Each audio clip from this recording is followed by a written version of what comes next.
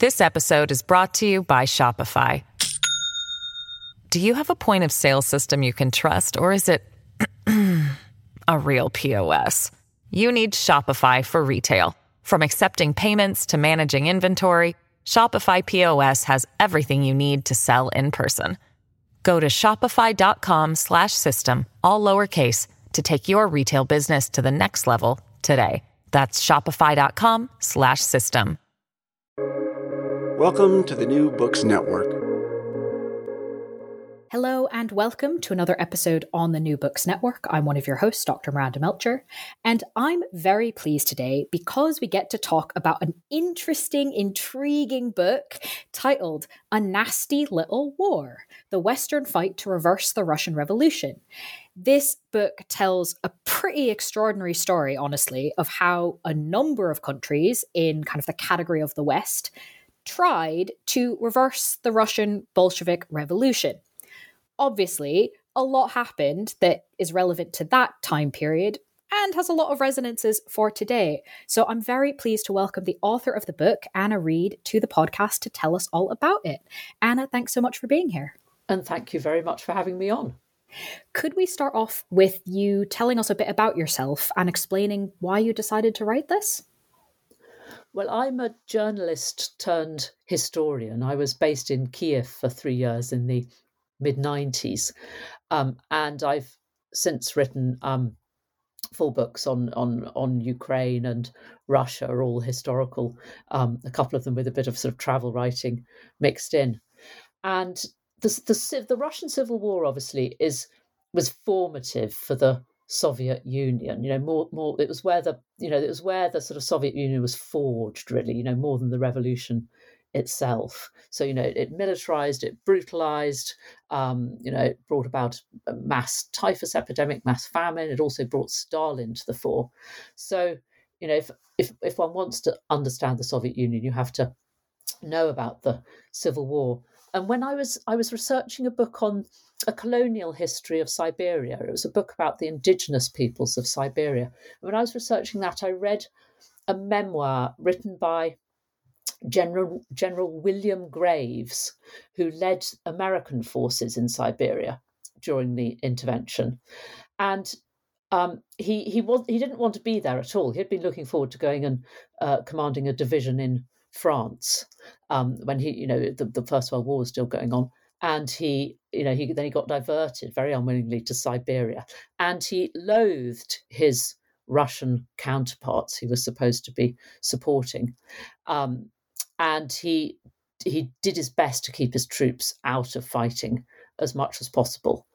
But the whole, his whole account of the period is so interesting because he's such an outsider. He's seeing it through, completely outsider eyes. And the whole idea of these American doughboys sort of tooling up and down the Trans-Siberian Railway on sort of peacekeeping duties, in the middle of this chaotic civil war was sort of so extraordinary and appealing. It's sort of, Frank Smith from Michigan, sort of in the middle of Dr. Zhivago. And so I thought, there are lots of good books already in English on the Civil War. And there are also some quite sort of specialist military history books particularly on the campaign in the north.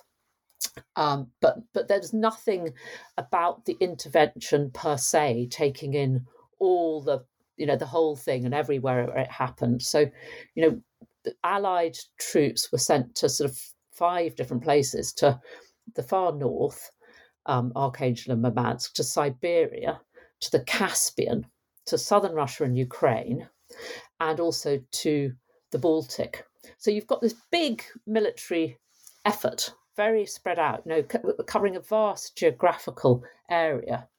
And it was just a great. It's a great subject. It's important. I mean, you can talk about what it did to Western Soviet relations longer term. You can talk about it as a prototype for later interventions. You can talk about it as one of the causes of isolationism, American isolationism, British isolationism between the wars. But it's also just incredibly colourful and dramatic. It's a story that's full of sort of, sled rides across the steppe, across the sort of Chinese border, sort of fleeing the advancing Red Army. It's full of assassinations and coups and love affairs, and sort of riding at midnight out of burning towns, and sort of blacked out steam trains and ambushes. And it's a fabulously dramatic story. So it was a lot of it's a grisly story. There's this background of atrocities and famine and typhus and everything, but it's also a story of sort of daring do and drama. Well, very dramatic, as you said, and useful as well to get that context in terms of kind of what's been written about already and sort of the many different moving pieces here. So to start to unpack, I think some of those pieces, can you help us kind of poke at this idea of the Allied troops? Who wanted to invade Russia? Who didn't? Who ends up being involved in this intervention and why? I'll backtrack a little bit into the, sort of Allied relations in general. So when Nicholas II abdicates in February of 1917, the sort of the first revolution of 1917, and is replaced by a sort of centre-left civilian provisional government, that is welcomed by Russia's allies. For them, the war with Germany, which is sort of at its peak, is absolutely top priority. And the Russian army had been faltering, beginning to fray. It had been bled dry by 3 years of fighting already. Nicholas II had become incredibly unpopular. Sort of desertions were rife, and it was hoped that this new provisional government would pull the army back together again and re-energise the Eastern Front. And that, of course, didn't happen. It never really managed to take real power because this sort of parallel system of Soviets grew up alongside it. But so, it fairly quickly it became obvious the provisional government didn't have much of a shelf life. But the fact that it was the Bolsheviks that took over in November of 1917 was a massive shock to everybody, because they were this sort of unknown, minor revolutionary group of, what had been until recently sort of exiled or imprisoned sort of pamphleteers. And the diplomatic corps in Petrograd had nothing to do with them at all. And everybody, Russian, mainstream Russian opinion included, assumed they wouldn't last. They did, however, thanks to support from the Petrograd and Moscow garrisons. They hung on to the two biggest cities by far of the Russian Empire. Alternative governments, committees were formed, alternative governments were declared all around the peripheries, but they hung on to the heartland. And what was worse for the Allies, what was worst of all by far, was that they immediately started peace talks with the Germans. Now, this was a necessity, an unpleasant necessity for them in reality. Lenin had to, he had to give up territory. He had to make peace with the Germans. He knew he couldn't rebuild the army, and it was, he wasn't going to be able to hang on to power otherwise. But that Britain, France, America saw it as a heinous betrayal. And angriest of all were the French under Prime Minister Clemenceau, who were suffering most in the First World War. They'd lost the most young men. The large chunk of France was under occupation, and not least, it was a massive economic blow to them, because a lot of French small savers had put their savings into Russian government bonds, and the Bolsheviks announced that they weren't going to be honoured. So people lost their savings at a blow. And sort of at the other extreme was Woodrow Wilson of America. And he was, by sort of nature and experience, anti-military action. So he had been burned by an incursion into Mexico in his first term. He'd stayed out of the war against Germany as long as he could. And he generally regarded everybody everybody in Russia. Russia is a big mess. He talks about a lot of impossible folks.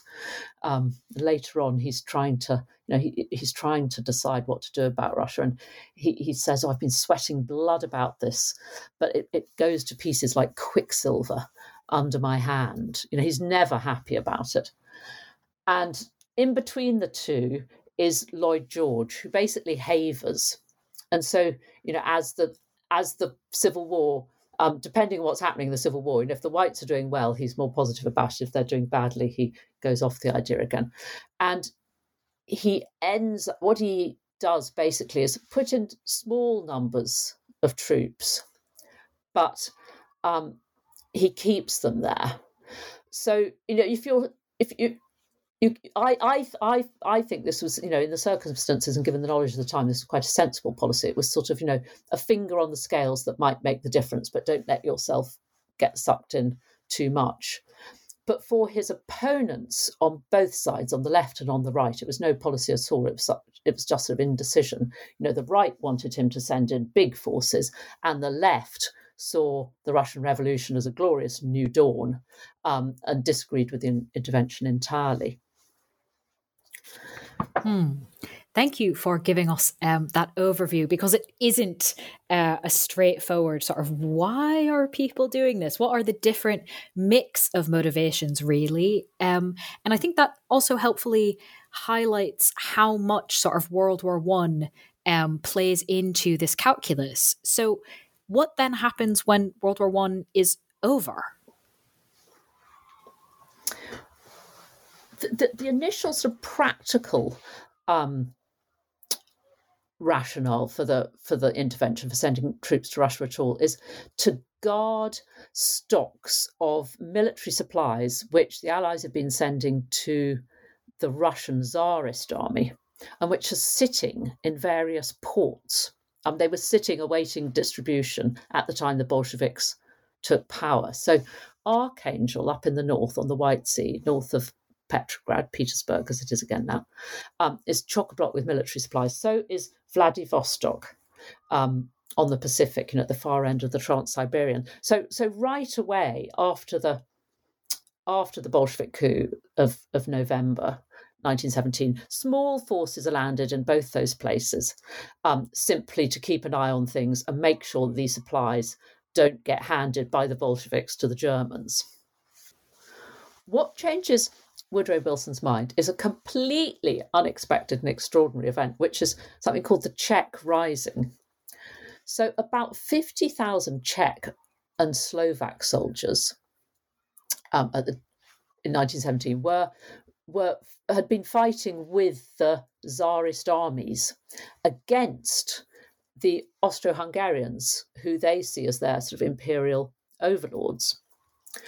So when the Russian army starts to collapse through 1917, they stay organised, they stay with their units, and they've got troop trains, they've got arms, and their one desire is to get back to Europe and, if possible, join in the liberation of Czechoslovakia. And they can't go the short way home westwards because the war's still going on, and Germany and Austria are in the way. So what they do is start moving on their trains east, all the way 5,000 miles east towards Vladivostok, where they plan to take ship and sail home.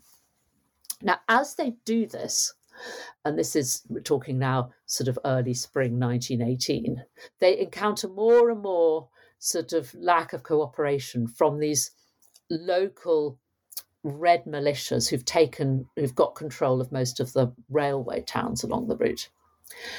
And in May, Trotsky actually orders these red militias, these little Soviet so-called governments in all these little towns, to arrest the Czechs, disarm them, and conscript them into this, sort of nascent Red Army. The Czechs obviously are having absolutely none of that. They take up arms. They're well organised. They're experienced soldiers. They quickly knock over these scratch red militias and take control of the entire Trans-Siberian Railway. By July, they've got control of the whole thing, including Vladivostok. And so this completely changes the strategic calculus about intervening in Russia.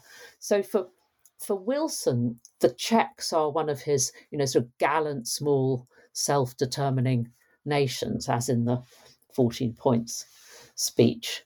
The Western press take up the cause as well. They become immensely sort of, they're hailed as heroes in the West. This is a very romantic story. And more practically speaking, if you have American landings in Vladivostok, the troops will now be sure of a welcome with the Czechs in control. So still rather reluctantly, Woodrow Wilson says, yes, we will send troops to Vladivostok. And sort of July, August, September of 1918, you've got, quite substantial landings of British, French, and American troops, both in the north and on the Pacific coast of Russia, and that's where you stand, as the First World War in the West draws to an end. This episode is brought to you by Shopify. Do you have a point of sale system you can trust, or is it a real POS? You need Shopify for retail. From accepting payments to managing inventory, Shopify POS has everything you need to sell in person. Go to shopify.com/system, all lowercase, to take your retail business to the next level today. That's shopify.com/system. And obviously, we have to think about that impact given the reasons you've told us about for why countries got involved. So how, if we move a few months from where you've just left off, how does the armistice at the end of 1918 impact this intervention? Well, again, it changes the strategic picture completely. So there's no longer an Eastern Front to sort of dream of rebuilding. There's no longer any need to worry about military supplies falling into German hands. However, the Allies have made promises to these various little anti-Bolshevik governments in the towns and cities where they've got troops, and leaving them in the lurch would look bad. There's the prestige argument. And in the north, the Allied troops can't come home anyway till the spring because Archangel is frozen up. You have to wait for the thaw. And at this point, a new rationale for the intervention emerges, which is stopping Bolshevism spreading west. It's hard to sort of imagine it now, but on the right, there was genuine fear in the period 1918 to 1919 of revolution at home. There was trouble brewing in Ireland and in India.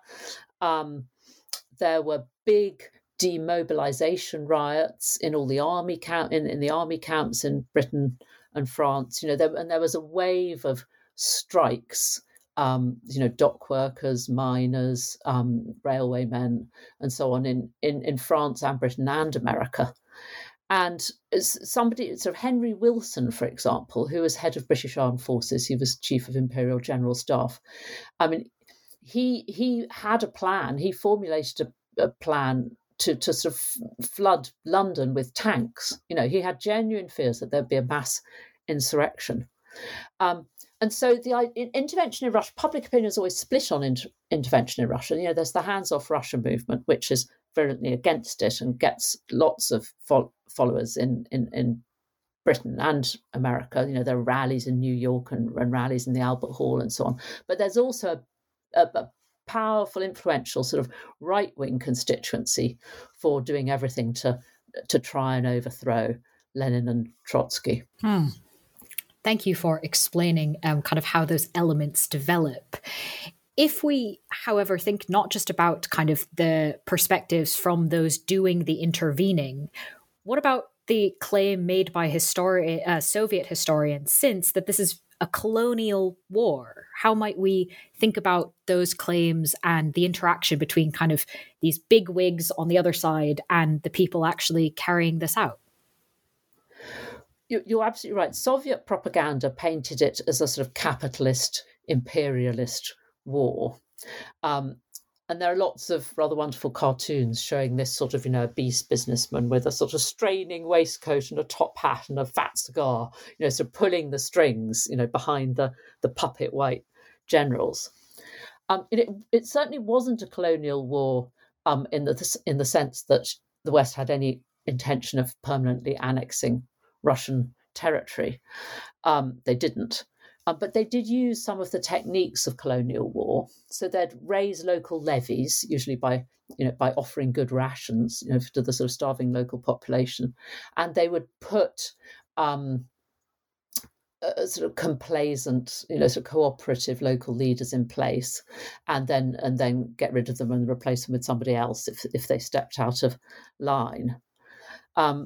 And at least twice, the sort of military men on the ground did this, on their own initiative, without say so from London. The first example was in Archangel in the summer, a man called General Poole, who cooperated with local Russian sort of right-wing officers to get rid of a socialist civilian government that we'd been supporting. And that was actually reversed in a couple of days under diplomatic pressure, because all the Allied ambassadors were in Archangel, sort of perched there, wondering whether to go home now. But then much more importantly, General Knox, who was in charge, Alfred Knox, who was an Anglo-Irishman, like right-wing Anglo-Irishman, Anglo-Irish like lots of British top brass at the time. He was in charge of the British military mission in Siberia, and he became very close with a cabal of right-wing officers in Omsk, where again we were notionally supporting a left-wing civilian government. And he helped them overthrow that government and replace it with somebody called Admiral Kolchak, who was a youngish star of the old Tsarist navy, and thereafter led white armies in Siberia. Not very well. He had no experience whatsoever of sort of politics or administration. They totally overwhelmed him. But the other thing which happens about the same time, at the end of 1918, is Churchill is promoted back into the cabinet. Lloyd George brings back Churchill, and Churchill is passionately anti-Bolshevik. He's also extremely keen to rebuild his military reputation after the disaster of the Dardanelles, and the remaining field for doing so, now that the war with Germany is over, is Russia. And thereafter he becomes the intervention's chief cheerleader, not only at home but also internationally, sort of via all the peace conferences which are going on in Paris. So much so that the British press calls it Mr. Churchill's private war. And very much at his behest, we send then in the spring of 1919 a new force down to the south, down to southern Russia and Ukraine, to support Denikin and his volunteer army, which is the sort of conservative, the biggest of the sort of conservative white Russian forces at play. So there's a lot going on then at the kind of high politics level, which I think most of the time we can generally say if Churchill's there, then that's very much what's going on.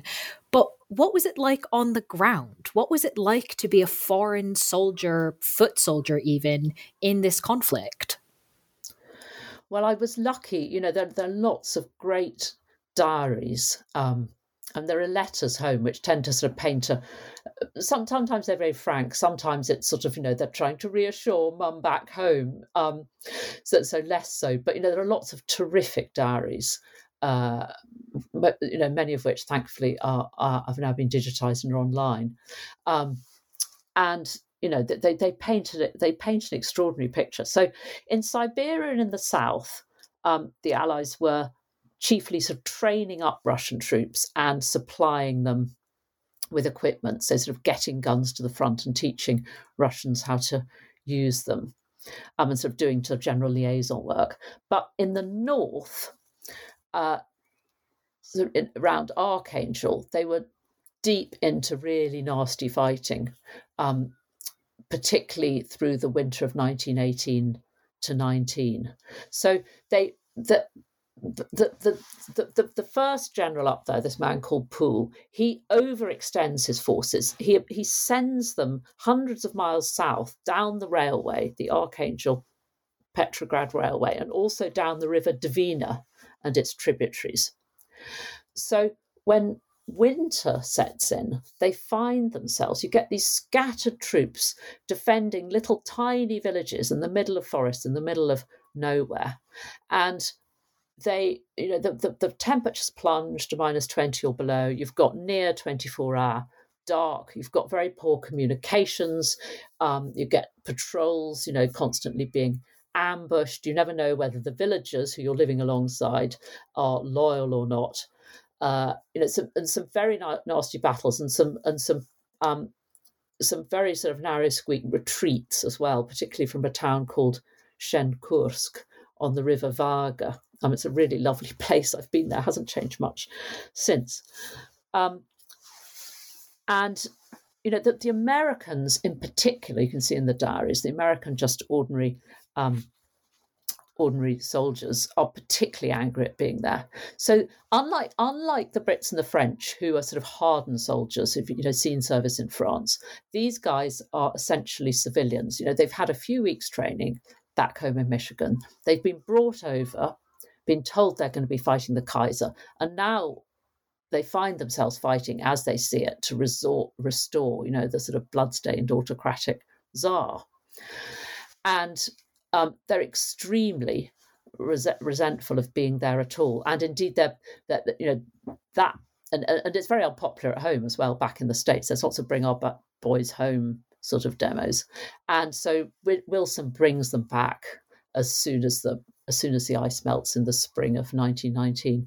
But the Brits and the French stay on, and they too are extremely resentful. Once they see this as a pointless sideshow. The war's won. Why can't we go home? And increasingly they mutiny. And they don't mutiny in the sense of actually sort of scragging their officers. They mutiny in the sense of refusing to obey orders. So they won't get back in their trains when they're being sent back to the front after some R&R in Archangel, or they're told to attack some village. They simply sit down and refuse to do it. And that whole northern expedition is wound up in September of 1919. To be honest, reading the descriptions, and of course, you're giving us a very helpful highlights version of the book for anyone who wants to know more about those diaries, for example, that you found. There's loads of detail in the book, and reading it, I can understand why they didn't want to be there. It doesn't exactly sound like a great experience. So thank you for telling us a bit about that. Is there something you'd like to add? Well, I was going to say, from the officer's point of view, they did actually have a lot of fun.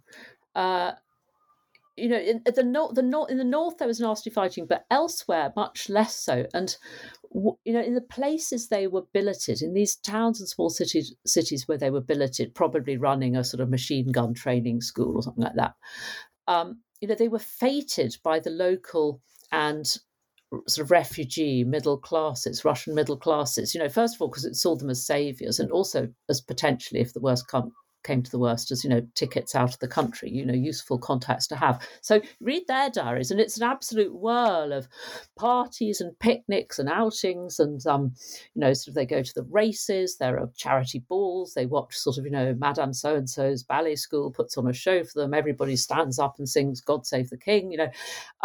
They have a great time.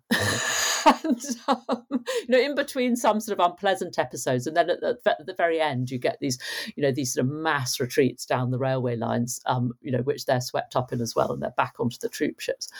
But they have in their memoirs. There's a strong incentive to give the whole thing a sort of light-hearted, jolly japes gloss, because it minimises sort of the shame at having deserted allies and friends, and it minimises shame at the failure.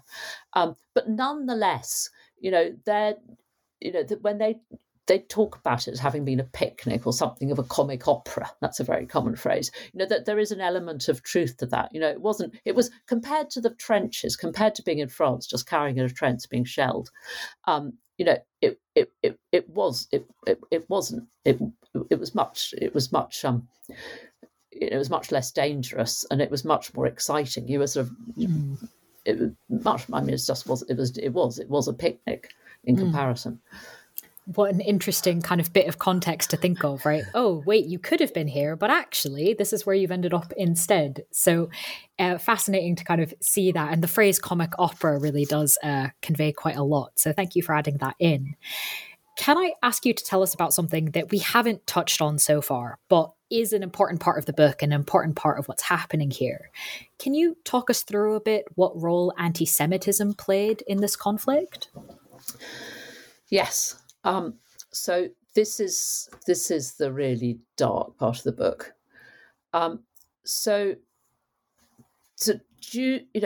Russia has a long history of anti-Semitism, obviously, like the rest of Europe. However, whereas in the rest of Europe by the beginning of the 20th century, the ghettos were, long ago history. In Russia still had in place this whole panoply of discriminatory laws against Jews. So there were, you could only live in the Pale of Settlement. You couldn't live in the big cities. You were banned from any sort of government job. You couldn't own land. It was very hard to get into university. There were quotas on numbers of Jews who were allowed into the universities. These, one of the reasons for friction, one of the reasons Nicholas II was so disliked in America was that they even applied these rules to Jewish American citizens visiting Russia. And Jews were also traditionally scapegoats in times of crisis. So there were pogroms in 1881, following the assassination of Alexander II, and again 1904 to 5, during those pro-democracy demonstrations, and they were pogroms. That there was violence, there was some killing, but it was mostly beating people up and destroying property. A new round of pogroms breaks out in 1919 during the Civil War on a totally different scale. We estimate. It's very hard to get to come up with firm estimates, but somewhere between 100,000 and 200,000 Jewish civilians were massacred, and there are also lots and lots of mass rapes. And this is in Ukraine, and all sides participated. So the Ukrainian National Army, the various warlords, the Polish Army, the Red Army, but also the Whites. And the British forces on the ground turned a total blind eye. They were, on the whole, they were shocked. When working alongside their sort of white colleagues, they were shocked and disgusted really at the level of white anti-Semitism. They felt the Russians really obsessional about this. But for Russians, in white propaganda, this Jew equals Bolshevik trope, the idea that the Jews made the revolution, is all the Jews' fault, was a central message. And, the slogan sort of "Save Russia, beat the Yids," took the place of a real political program. And it also excused them from self-examination, excused them from looking properly at why the old system was so unpopular, why it had collapsed so quickly, and why they themselves now are having such difficulty attracting recruits. But the Brits themselves were sort of casually anti-Semitic. You read the diaries and letters, and they're scattered with sort of witless jibes. They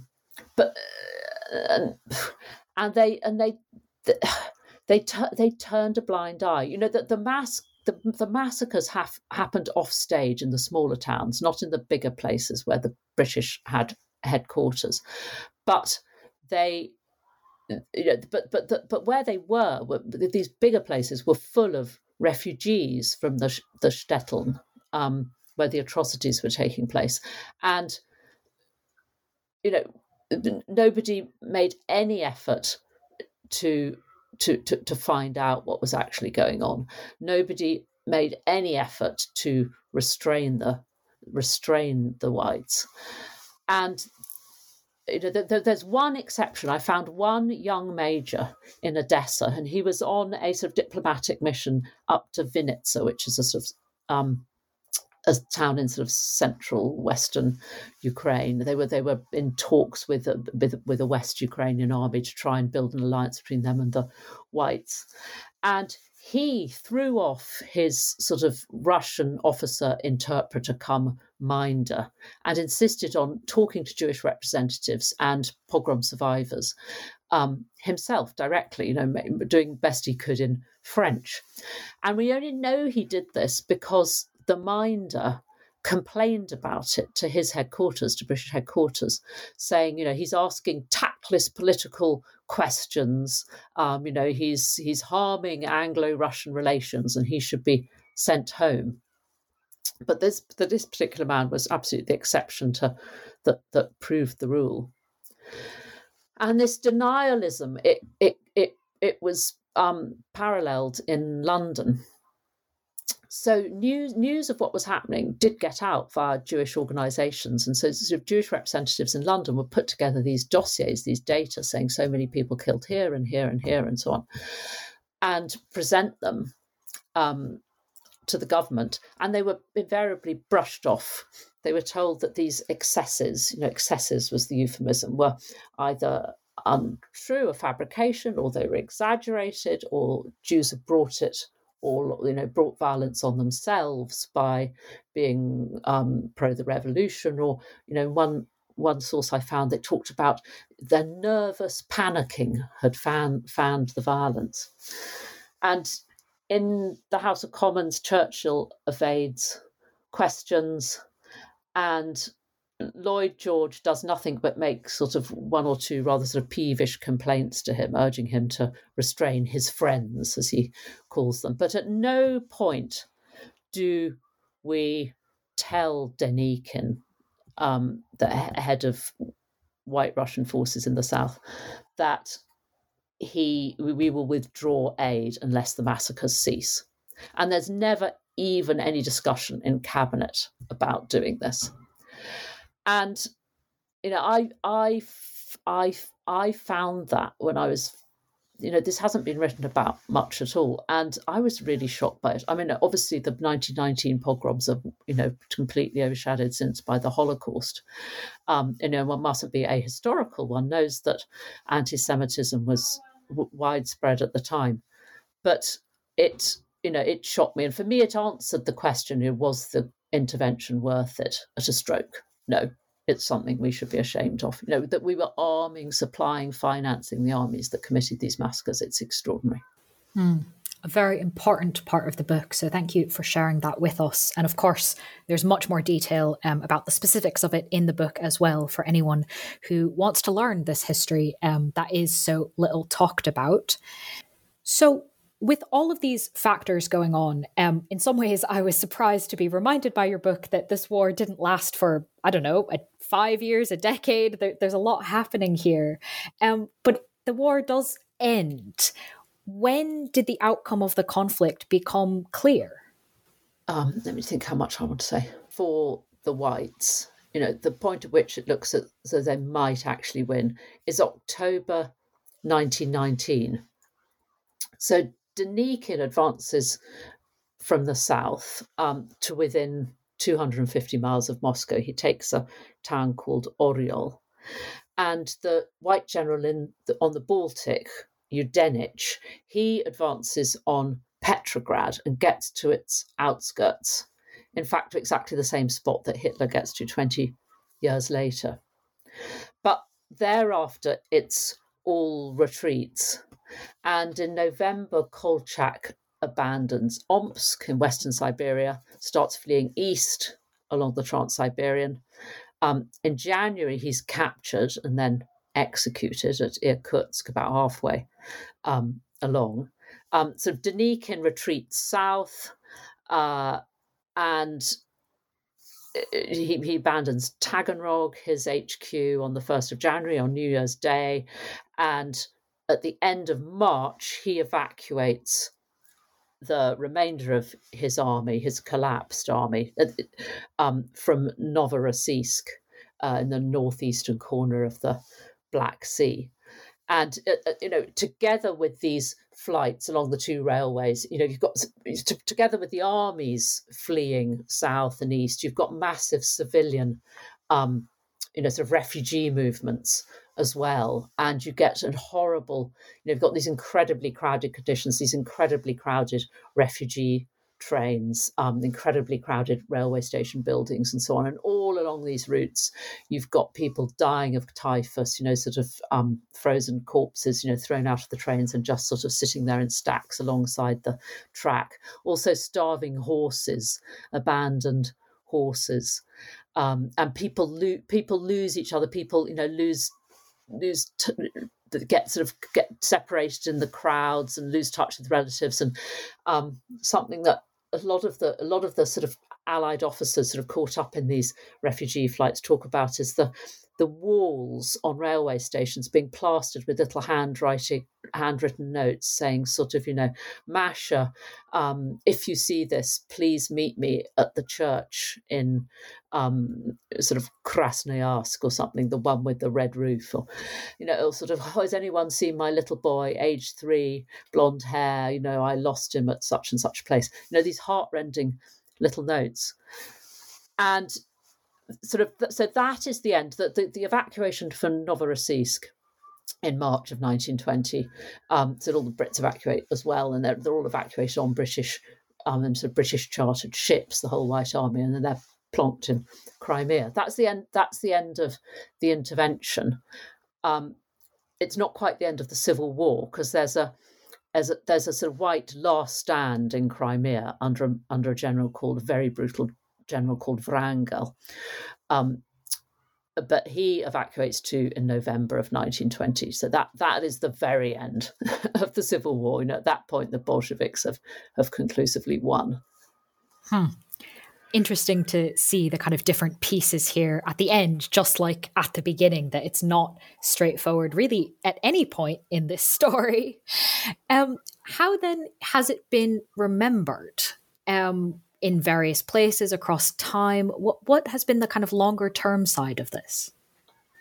Well, it was in the West, it was swept under the carpet because obviously it was a humiliating failure.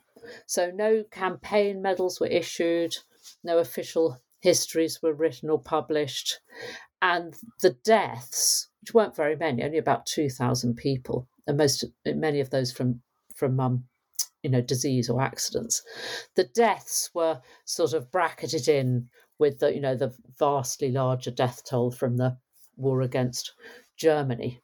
And if you look at British, First World War memorials, you'll amongst those sort of, Ypres and so on, all the names from France and Flanders, you'll suddenly occasionally see Murmansk. And it's just in there as though this person too had been fighting the Germans. In fact, they were fighting the Bolsheviks. And the politicians involved distanced themselves. They blamed it on each other. Lloyd George blamed Churchill for pulling him into it. Woodrow Wilson, died shortly afterwards of a stroke, but his biographers did the distancing for him. They sort of exaggerated how unwilling he had been initially to get involved. And the generals involved often just completely left it out of their memoirs. So, for example, Knox, he publishes his wartime memoirs, but because he'd been with the Tsarist army, he'd been liaison with the Tsarist army through the First World War. But he breaks off his published diary at the end of 1917. He leaves out the intervention entirely, and other generals, they just sort of give it a sentence or two in their memoirs before moving on to the next thing they were involved with. Now, the exception to all this is, of course, Churchill, who defends the intervention to the end of his life. He carries on making speeches saying, if only the political will had been there, it could have been a success. This horrible Soviet government could have been overthrown and history could have been different. So in Soviet Russia, in contrast, the intervention is a core part of history. It's taught to every school child. the sort of imperialist West tried to strangle the revolution in its cradle. The whites were traitors, puppets of foreign powers. And very good use was made of sort of intervention sites, most notably an island north of Archangel at the mouth of the Dvina River estuary. It's about 40 miles north of Archangel, called Mudjug. It's basically just a sort of big sand spit, sort of big, sort of slightly wooded sand spit. And at the beginning of the intervention in summer 1918, Poole created a prison camp there for civilian prisoners who were deemed politically dangerous, the politicals. And that over the subsequent winter, the British forces there basically forgot about it. It was left in charge of a couple of sort of junior French officers who were sadistic and drunk and stole the prisoners' rations, beat them, put them in unheated underground punishment cells, and sort of over 100 of about 300 prisoners there died. And it was a genuine war crime. It was rumours did begin to get through to Archangel that prisoners were dying of scurvy, but British command there never did anything about it, or certainly nothing effective. This place was turned into a sort of cartoonishly, propagandistic, but essentially fact-based museum. And you can see it's all sort of semi-collapsed now, but you can see the displays and so on. And for generations, Russian school kids were toured around it and taught that, this is what the intervention was about. This is what the White Guard, the anti-Bolshevik forces, were about. The personal memoirs are very interesting. The British and American ones are noticeably different from each other, so that the British ones, there's a sort of palpable sense of uneasiness, of shame, sort of lurking just underneath this sort of jolly japes surface. But the American ones are straightforwardly angry. The intervention was a misbegotten waste of money and lives. America should never have been involved. And interviewed later in life, veterans often compare the whole thing to Vietnam. What a comparison to make. Thank you for taking us through those different ways in which it's been remembered or not. Are there any lessons you think we can take from this war and your book? Yeah, yes, indeed. I mean, the very obvious one is the same one that sort of Napoleon and Hitler learned. Don't invade Russia.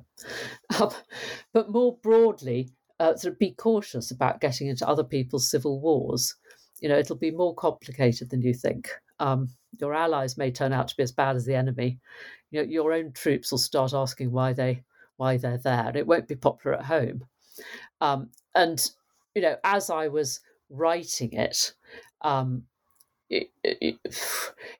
was the American flight from Kabul, and those pictures of Afghans sort of hanging on to the tail wing of departing aircraft. It was absolutely reminiscent of what I was reading and writing about people and sort of trying to swim out to the Allied troop ships as they left Novorossiysk, these sort of hysterical crowds all sort of left behind on the quaysides. What I really want to stress, though, can't do too strongly, is that the wrong lesson to draw is that because sending aid to Ukraine a century ago failed, it's going to fail again now. The Ukraine war is not a civil war, and the Ukrainians are not the whites. The Ukrainians are staunchly democratic, sort of, a coherent nation, have a strong Liberal Democratic political programme, have proved their commitment to it again and again ever since the Orange Revolution in 2004.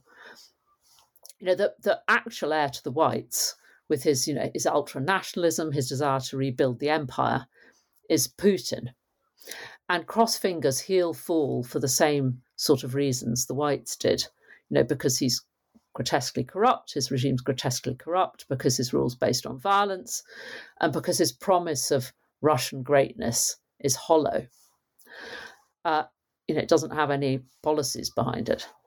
A century ago, the West should have got out of Russia quicker. All the intervention did was actually prolong a nasty civil war. But today, we need to keep supporting Ukraine until Putin goes. If we want a stable Europe, in fact, we don't have a choice. And I hope and pray that America continues to lead the way in that.